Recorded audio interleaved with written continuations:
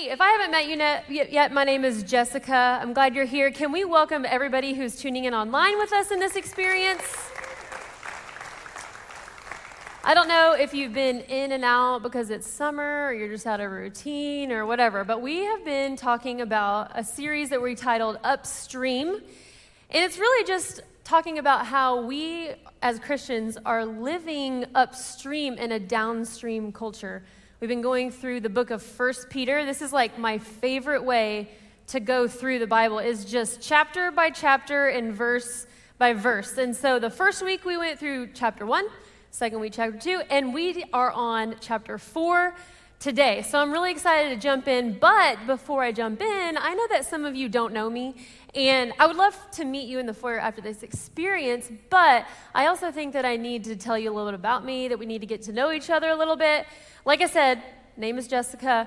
I identify as a mom of 3 crazy boys. That's like the first thing out of my mouth because they are crazy. They're 12, 10, and 7. So they keep me on my toes, and we are in the dog days of summer, and I'm so excited for school to start really soon. Anybody else? Yeah, because it's been about like that in my house. Okay. So, and then I'm also married to Trey, who's the guy up here that has the really angelic voice, and his hair changes about every other week. I don't know if you know him. His name is Trey, and so anyway, and then I also get to help out with Inspired. Anybody Inspired ladies in here? Yeah, I get to help out with Inspired. It's awesome. And then one more thing that you might want to know about me is that I hate surprises. Anybody else? No? Oh, I hate surprises. Like, don't throw me a surprise party because I won't react. And also don't make me open a present in front of you. That's awkward. I mean, like the bridal showers and the baby showers where I had to open presents in front of people, I'm like sweating, my armpits are sweating. I just don't like surprises. And I think here's the reason, because my heart has a hard time connecting with my face.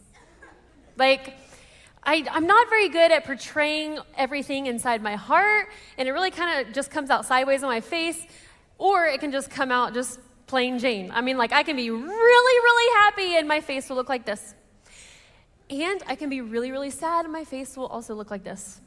And I know some of you in here are the same because your face looks like this at me right now. Okay, so, but I hate surprises, but I do have one story where my heart actually did connect with my face, and in a really bad way. My mother, bless her heart, that's what we say in Texas. So about 12 years ago, my husband and I were just getting off work. We had just had a newborn. I think he was like 4 weeks old. And we were getting off work, and you know that after work slump where you're like, I'm starving, what are we going to eat? We don't have any groceries, everybody's cranky. My newborn was like wanting fed and all that. And so I hear Trey in the other room talking on the phone. I'm like, this is a really bad time to be talking on the phone. Anyway, he came in and we dated for a while. So I got pretty good at learning the inflection of his voice and like, who's he talking to and all that. And I could not tell who he was talking to. And so he came out and I said, excuse me, who are you talking to? He said, your mom. I was like, is this a joke? He said, no, I was really talking to your mom. About what? He said, I can't tell you. I said, you will tell me. You will tell me. What was it? And he said, it's a surprise. And I was like, oh, you're not going to wake up tomorrow morning if you don't tell me right now. And he was like, she got you a Christmas present. And I was like, it's October. And he was like, yeah, I know. She found a Christmas present for you, and she wants to bring it over in 5 minutes, and it's a cat. I about lost it. My postpartum hormones just came out in a really ugly way, and I said, I can't have a cat. I have a dog and a little human that I can barely keep alive.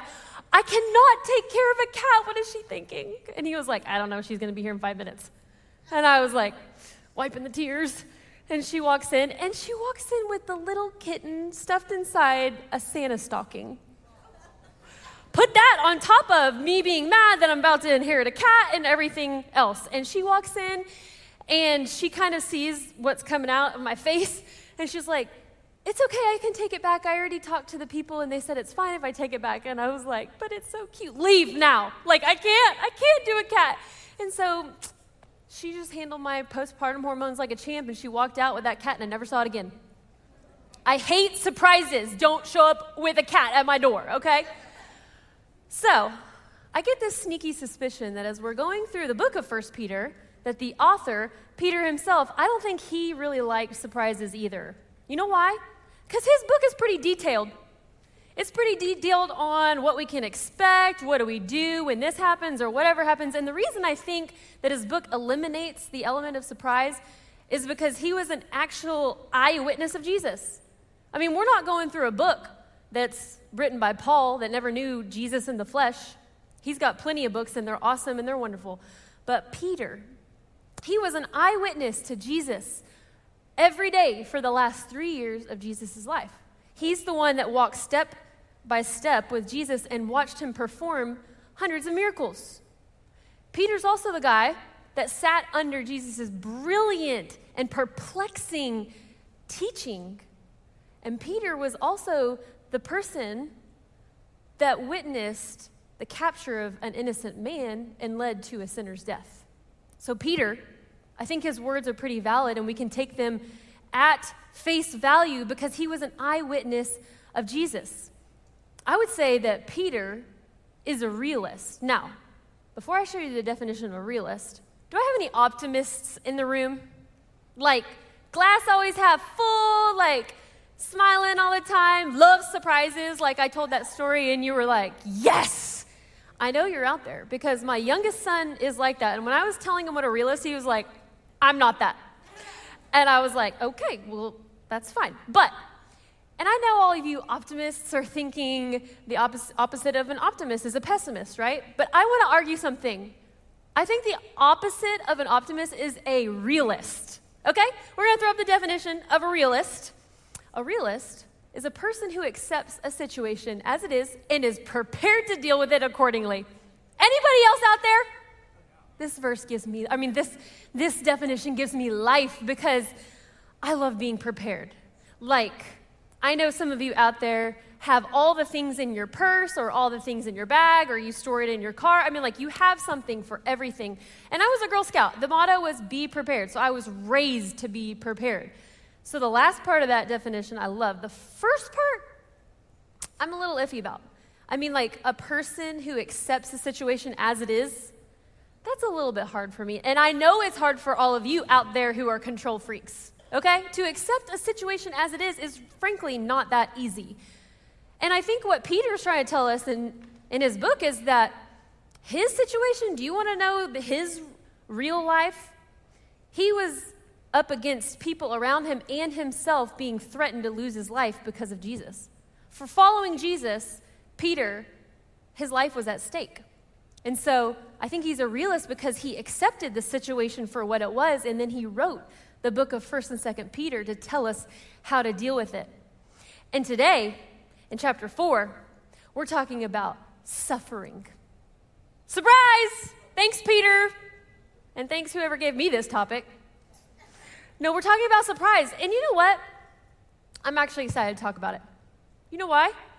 Because every single one of us in this room deal with suffering. Every single one of us in this room deal with pain. I mean, are you human? Turn to the person next to you and pinch them really, really hard.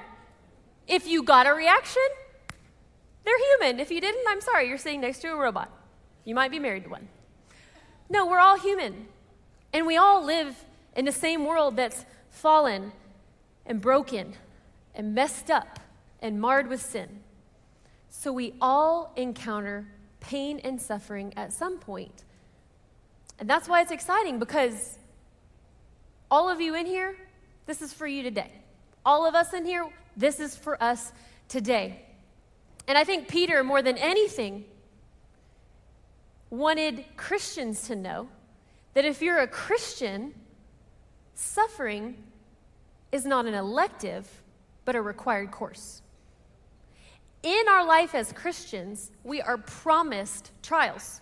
If you don't believe me, go read James, go read Romans, go read 2 Corinthians. We're talking about it in 1 Peter.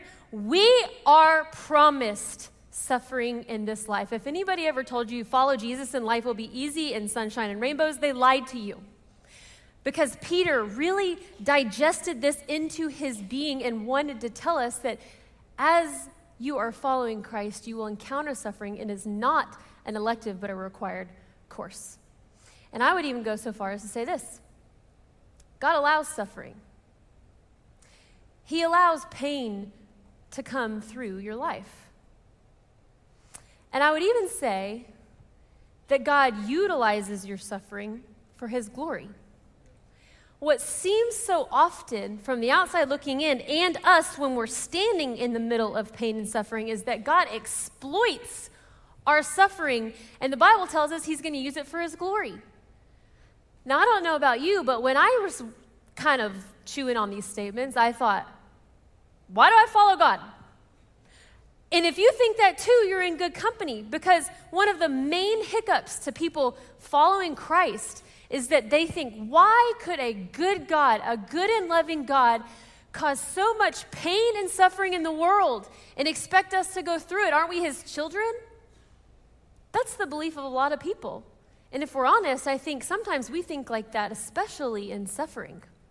That why could God allow us to deal with that? But today, here's the exciting news. We read an eyewitness account of someone who witnessed some of the most ludicrous sufferings in history unfold.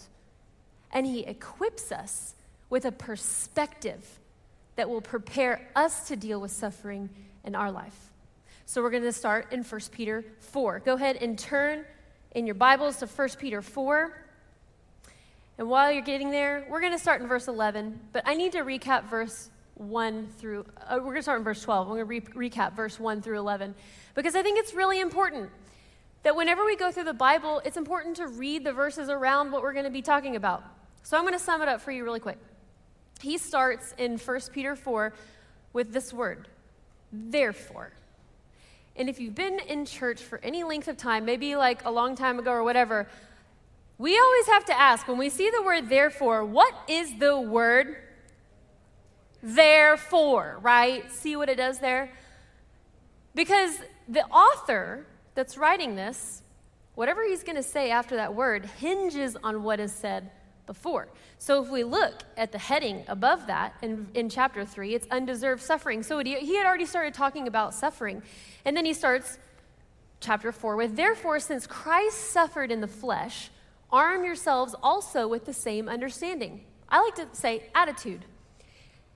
Peter's saying here that Jesus, the guy that went before us, that suffered a nasty death, he suffered in the flesh, just like you and I. The pains and the struggles that you and I have, he experienced. And he prayed in the Garden of Gethsemane, Lord, take this away from me. If it's your will, I'll do it. If it's not, please take it away. And Jesus knew that he was to go to the cross and die an undeserved death. And so what Peter's saying is, hey, we need to arm ourselves with the same attitude. Christ suffered in the flesh, and so will we, and so are we right now. And so this is really important. And then he goes on to say, end time ethics. He's like, the end of the world's coming, surprise. See, I told you he was a realist. Because he was like, here's how to deal with it. Pray constantly, love constantly, and serve others. That's what he said. So then we pick up in verse 12, and that's where we're starting. It says, dear friends, isn't that nice? Talking about suffering, dear friends. Don't be surprised when, not if, when, the fiery ordeal comes among you to test you as if something unusual were happening to you. I'm sorry, this sounds like me talking to my kids about folding laundry. They ask, what? We have to fold laundry again? I'm like, why are you surprised? We wear clothes every day. We have to do it every day. And then in verse 13 it says, instead, rejoice as you share in the sufferings of Christ, so that you may also rejoice with great joy when his glory is revealed. There's a few things that we need to talk about in these two verses. And the first thing is, he says, don't be surprised. I don't know if I've ever met a person that is not surprised when they suffer. Have you? I always feel like I'm that way too. Like, why me? Why is this happening to me? And he's saying, don't be surprised. I think this is really interesting because there's this part of our brain called the neocortex. And this is kind of like a new development in human evolution, like probably the last hundreds of thousands of years. The neocortex is really responsible for higher cognitive thinking. So it's not like the primal instinct that we have. It's like the reasoning and deducing and things like that. The neocortex has these tiny little columns in our brain called the cortical columns. So the cortical columns, what they're responsible for, wrapped within the neocortex, is mapping out the world around you through your senses, by what you see, what you hear, what you feel. And so all the while we are going about our business, the cortical columns are mapping out a world for us that we see, feel, hear, and touch. And then when something is kind of wrong in our maps and the way that our brain has perceived things, our cortical columns say, there's a problem, we need to fix this. Okay? Let me show you this way. You like my coffee cup? This is a J on it. It means Jesus, not Jessica, okay? Coffee cups. We know what a coffee cup looks like. It has a handle. We know that it's usually porcelain to keep our hands from not burning. We know it's smooth. But if I'm sitting here talking and then I feel this chip on the rim, my cortical columns alert my brain to say, hey, there's something wrong with this coffee cup, we need to fix it. I think this is really crazy because I think that God wired our brains to remap when something is wrong. And I know that suffering feels unnatural. Does it feel unnatural to you? When something happens to you and you're like, wait a minute, I think it's our brain signaling to us there is something wrong. Could it be that God mapped our whole being to know and wired us for wholeness? I mean, in the Garden of Eden, things were perfect. There was perfect harmony between nature and God and relationships and everything. And then when sin entered the world, it broke it. We got a chip on our coffee mug. Could it be that God wired everything about us to know that we are designed for wholeness, but we're living in a coffee cup chipped world? And I think this is really crazy because God has given us a person in who the map can be corrected in. And we're going to be talking about that today. Another thing that we need to point out after reading these verses is the context. Whenever we read God's word, we need to put it in the context. We can't just be taking these verses out and applying them wherever we want. We got to take it in context. And so Peter here was talking about suffering. And here's the kind of suffering he was talking about: losing your life for Jesus. Now, I need to point out that we don't experience this type of suffering on this side of the world. We have freedoms that enable us to live our religion out freely, right? And I'm so thankful for that, and we never need to take that for granted. But what he's talking about is there was a time and a place where suffering happened for Jesus' name, and it still happens today. Christianity Today came out with an article last year that said that 5,600 people lost their lives for proclaiming in Jesus.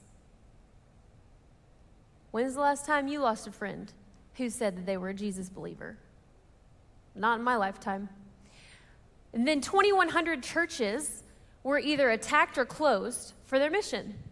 Could you imagine this church being attacked and burned to the ground just because we do what we do and this is our mission?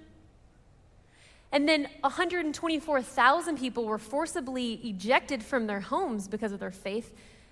And 15,000 people became refugees because they were kicked out of their country for believing in Jesus. I need us to know that we don't experience this type of suffering. But I do believe that God knows our hearts and knows that we carry a weight of suffering in this world. And so this text can apply to us today. And I'm not a prophet, but I will say there might come a time when you or your children or your children's children might undergo this type of persecution.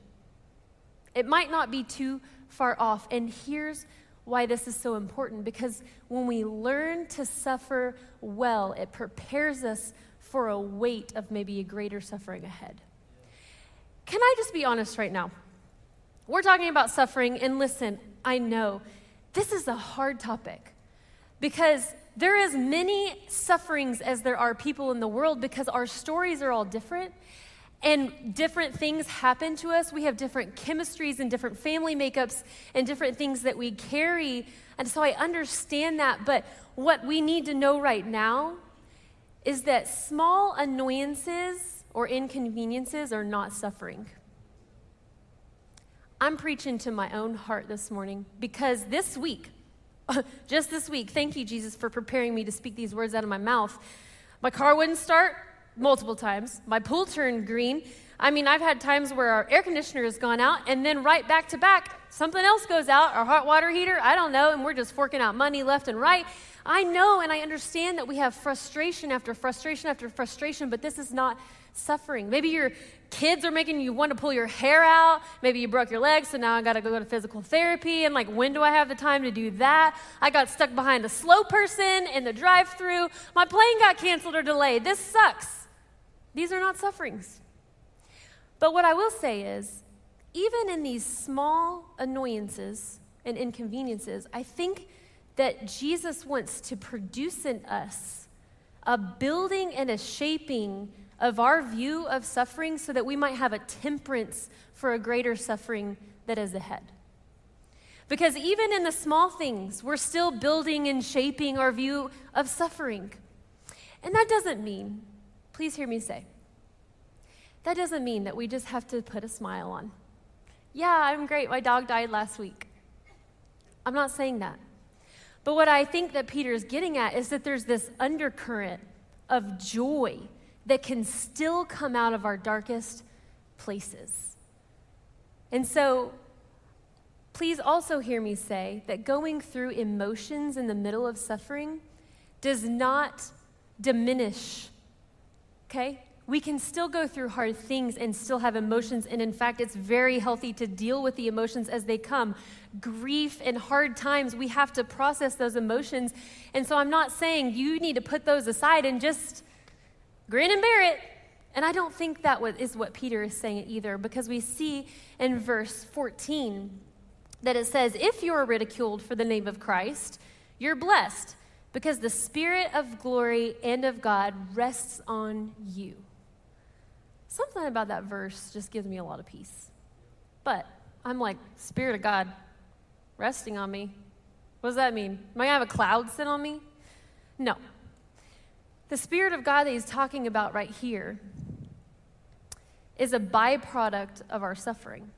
It doesn't mean that we only get the Spirit of God if we go through suffering, but it is, in fact, a byproduct of our suffering. I'm talking about the kind, have you ever been in a situation where you lost a loved one, and even though tears are your food day and night, there is still something inside of you that has a peace and that is keeping you afloat? That's the Spirit of God resting on you. Have you ever gone through abuse or a divorce or something just so wicked and warped and weird in that you should be angry and mad, but something inside of you is conjuring up forgiveness? That's the Spirit of God resting on you. Have you ever want to explode in anger about something bad that's happening to you, but something puts a cap on it and you keep your cool and you have self-control? That is the Spirit of God resting on you. And it's a byproduct of our suffering if we let him utilize our suffering. And when we're talking about the Spirit of God, I need us to know that when we collide with the Word of God, there should be a transformation. Now, it took me many years in my life to understand that when I read God's Word, there will be a transformation inside of me. And what I learned later was that there's also not only a personal implication that's coming from the Scripture, but a public implication that's coming from the Scripture. The personal implication of this, of the Spirit of God resting on you, is that suffering will transform you. It will transform you and turn things inside out, upside down. And it can be good or bad. It's your choice. But the public implication to this and the Spirit of God resting on you is that people will know that you've gone through a transformation, because your transformation will change others around you. Whatever's happening inside you is going to come out, and people are going to notice, and they're going to see that Spirit of God resting on you and think, what is it that she has? What is it that he has? Have you ever watched someone go through a really hard time in their life and thought, man, I don't know how they're doing it. I say that to myself all the time as I see people walk through suffering and trials. How are they getting through this? And I know, I'm like, they have Jesus. But I think that I want to be like that. You ever think that? I want that kind of faith. And I think so many of us are just standing here and we're like, I want that. I don't know how to get there. I have a story. It's an allegory. I don't know if you've ever heard an allegory, but an allegory is simply just a story that has like a very like surface characters that have a really deep and rich meaning. And the main character in the story, her name is Much Afraid. And she lives in a village, and Much Afraid is lame. Her legs don't work. She has crutches, but she still manages to go about and do her, jobs and chores and everything. But every once in a while, she catches herself kind of gazing up at this mountain over there. I mean, she lives in a valley, and she just looks out there and thinks, I want to be there. I want to go there. It just seems so nice. I mean, like the grass is greener on the other side, right? I want to be up there. It looks like there's waterfalls. It's so green. Everybody up there looks so happy. And as she's daydreaming, someone comes up to her, and his name is the shepherd. He said, what are you looking at? She said, I just want to be up there. It just looks so great up there. He goes, I can take you. She's like, me? I don't think I can go up there. That's really far. And obviously my legs don't work well. I don't think that's going to be something that I can do. He goes, no, I go up there all the time. I'll take you. But I need to tell you, the journey might be a little bumpy and a little bit hard in places. She said, okay. So they start on their journey, and they go through desert, and they go through forest and everything, and then they come up to this cliff, and he says, all right, I have to go, but if you ever need me, just call out my name and I'll be there. And she was like, you're leaving me? I don't know. He said, the way down is this way. She goes, okay, I think you're confused. The way down, I want to go up. And he's like, well, to get there, you have to go down here. I don't know if I can do that. And he said, I need to go, but if you call out to me, I'll be here. And I've given you 2 guides. They're my strongest and best guides, and their names are sorrow and suffering. Just hold their hand. If you ever need them on this journey, reach out your hand and hold it, and you'll be fine. And so they go down in the valley. I don't know if you remember, but a few weeks ago, Pastor Russ talked about valleys and about how the weird thing is a lot of fruit is produced in the valley. We think that the mountaintop is where we want to be, but guys, in our spiritual walks, that fruit that we develop from being down in the valley is immeasurable.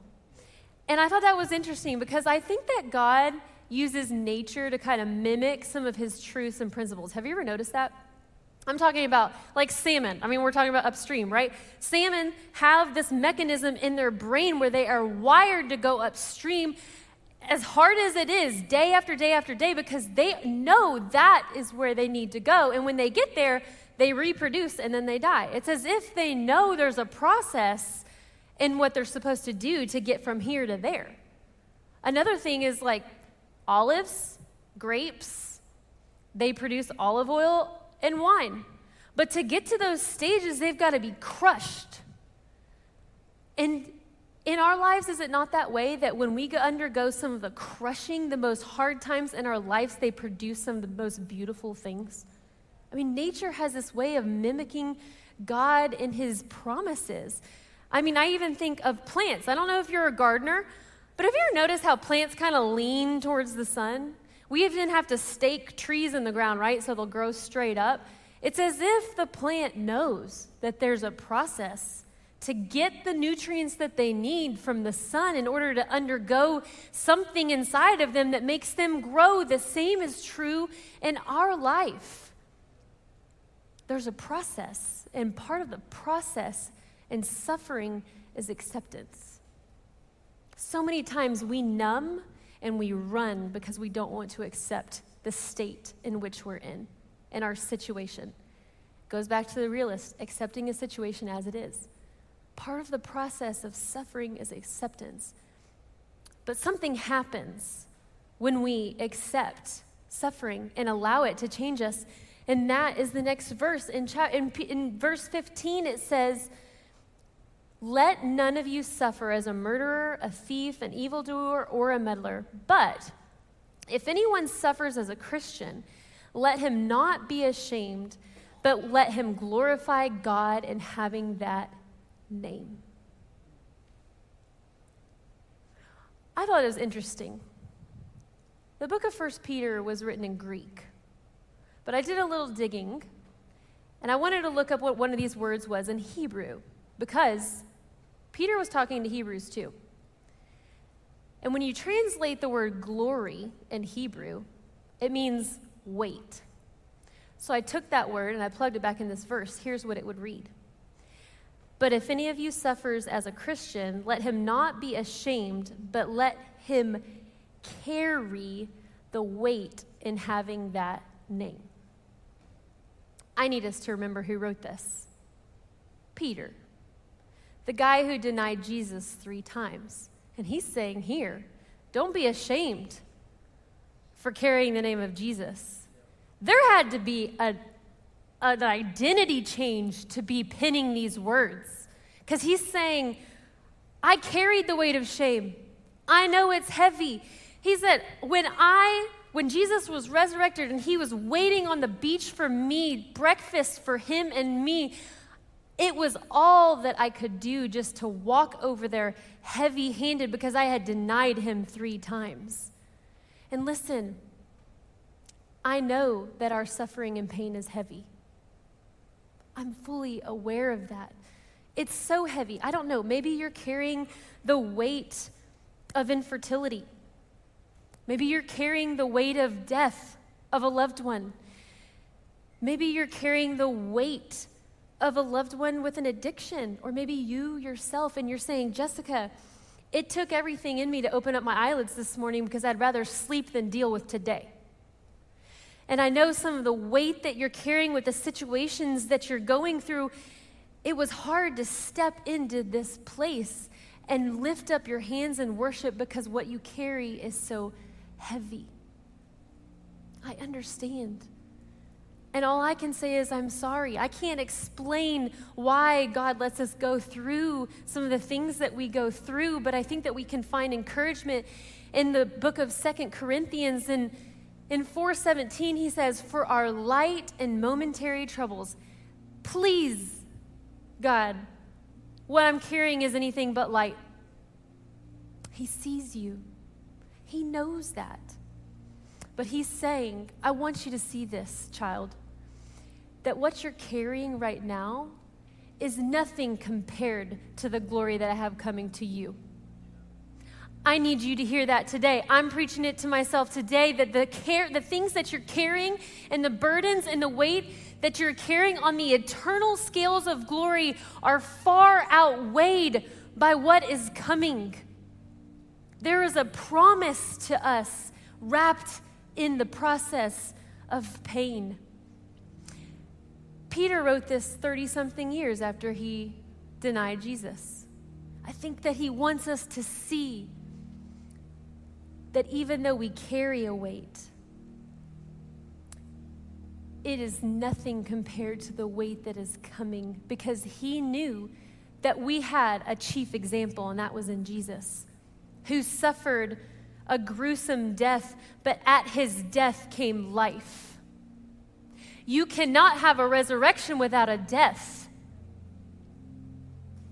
And I think that our friend Much Afraid found this out as well, because she got to the end of her rope on her journey and she called out to the shepherd and she said, I'm done. I can't do this. I'm going the wrong direction. I want to go up there. I am right here. I've tripped and fell. I've scraped my knees. I quit. I don't want to do this anymore. I feel like a jellyfish, is what she said. And the shepherd laughed. And he said, do you believe that I can turn jellyfish legs into mountain goat legs? I know that you can. I believe that you can do that. I've seen you do much more than that. And he said, will you let me? And I think the same invitation is here for you and me today. Will you let me? Because I need us to see that something like this, and believing and letting, there's a difference. There's a difference between believing and trusting, and there's a difference between believing and surrendering, because we can be fully aware that, yeah, Jesus died for my sins and they're taken away, but the letting him is the transforming part. That's where the fruit comes. That's where the glory comes, is when we let him. I was encountering this truth to me like right between my eyes a couple of years ago as I read this exact allegory. A lot of you know that my family and I moved from Texas about 8 years ago. And when we moved, we knew beyond the shadow of a doubt this is our next step for our family. That didn't make it any easier, because what I was leaving behind was so weighty to me. I thought that I was going to have these friends for the rest of my life. I thought that my parents and Trey's parents were going to watch our kids grow up and be at all their sporting events and everything. I thought that this was the church that I wanted to raise my kids in. I thought this was what I wanted to do and where I wanted to be, and God was calling us in the other direction. And I was scrolling through pictures on my phone the other day and videos, and I realized I came across videos that I never knew I had. Never knew I had in 8 years. And they were videos that my sister-in-law took on my phone of us closing up the U-Haul at 11 p.m. the night before we were going to leave. And Trey and I walk around to all of our closest friends and family, and we say our goodbyes. And I just wring their necks, and I'm sobbing for minutes and minutes. And I was watching these videos, and there was tears coming to my eyes, because I need to tell you, that was a death for me. That when I said goodbye to what I thought was life. And as we drove, I never thought that I would find life, because I was so sad of what I was leaving. And thank goodness I had Jesus. And I don't say that in a sense of like, yep, I got Jesus as a friend. No, he was my sustenance. Because every time I put someone back on the plane to go back to Texas was another death for me, another goodbye, another reoccurrence of something that was hard and painful. But I need to also say that in Jesus' death brought me life. And I'm not talking about a great life that I'm happy. I'm talking about my sins were forgiven. But also, in his death, I have life in him. And I've been experiencing it to the full, what Scripture says. Our deaths bring resurrection, because we have a chief example of Jesus who went through sufferings himself and came out on the other side with life. And I need to tell you today that in the things that you're dealing with, the weight that you're carrying, there is life on the other side.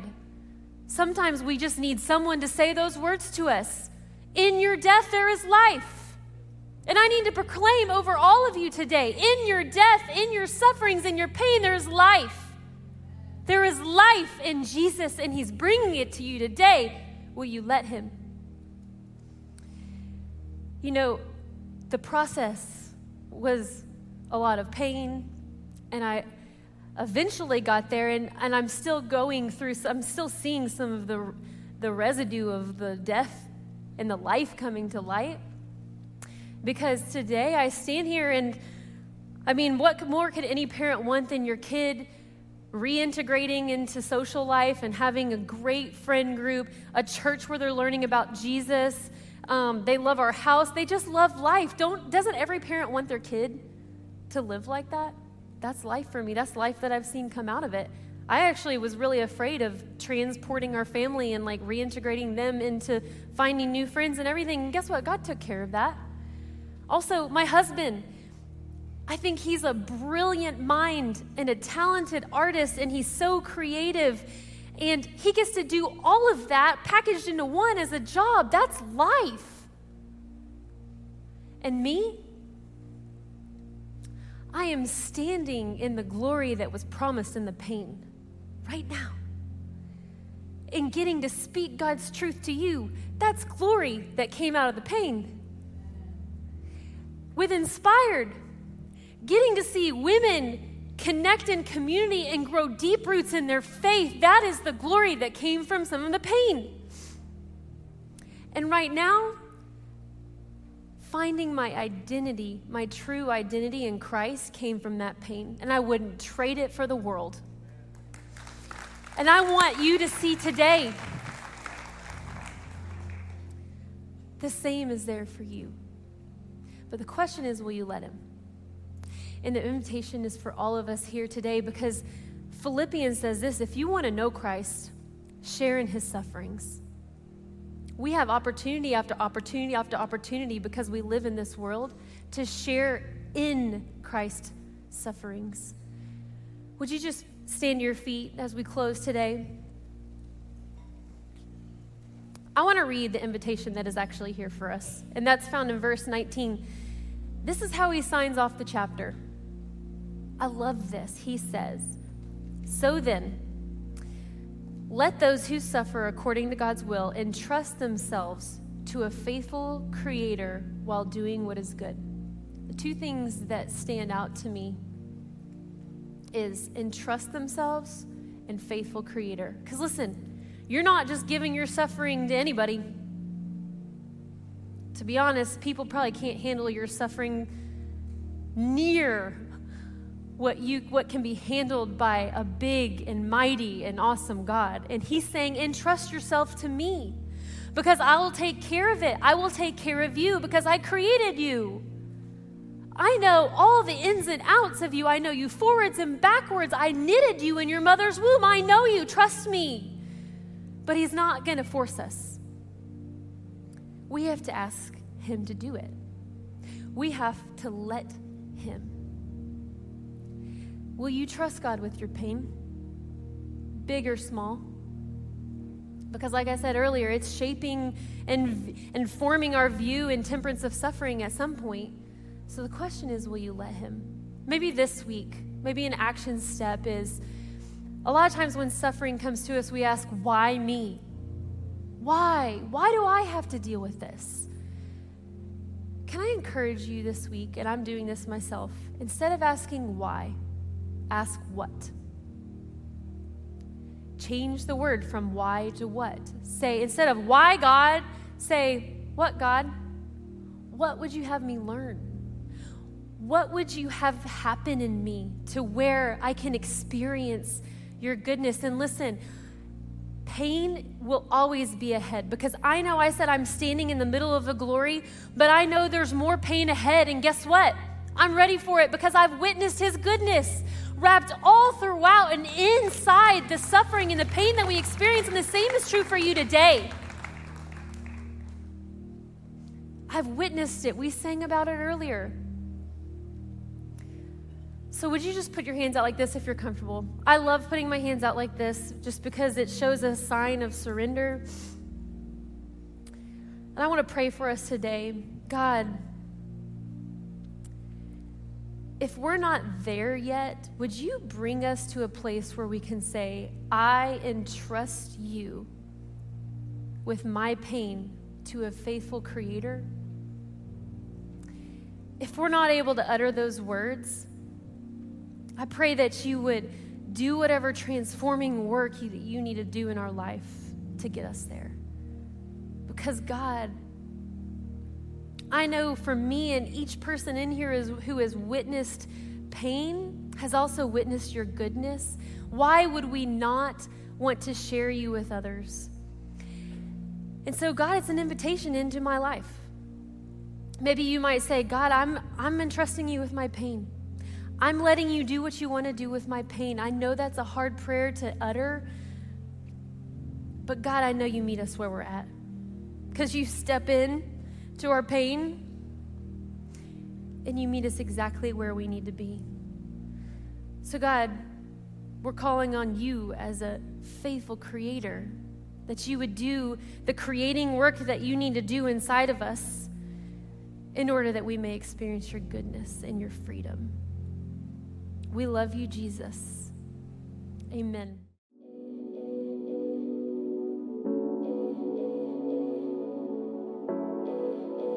Thanks so much for tuning in to this message.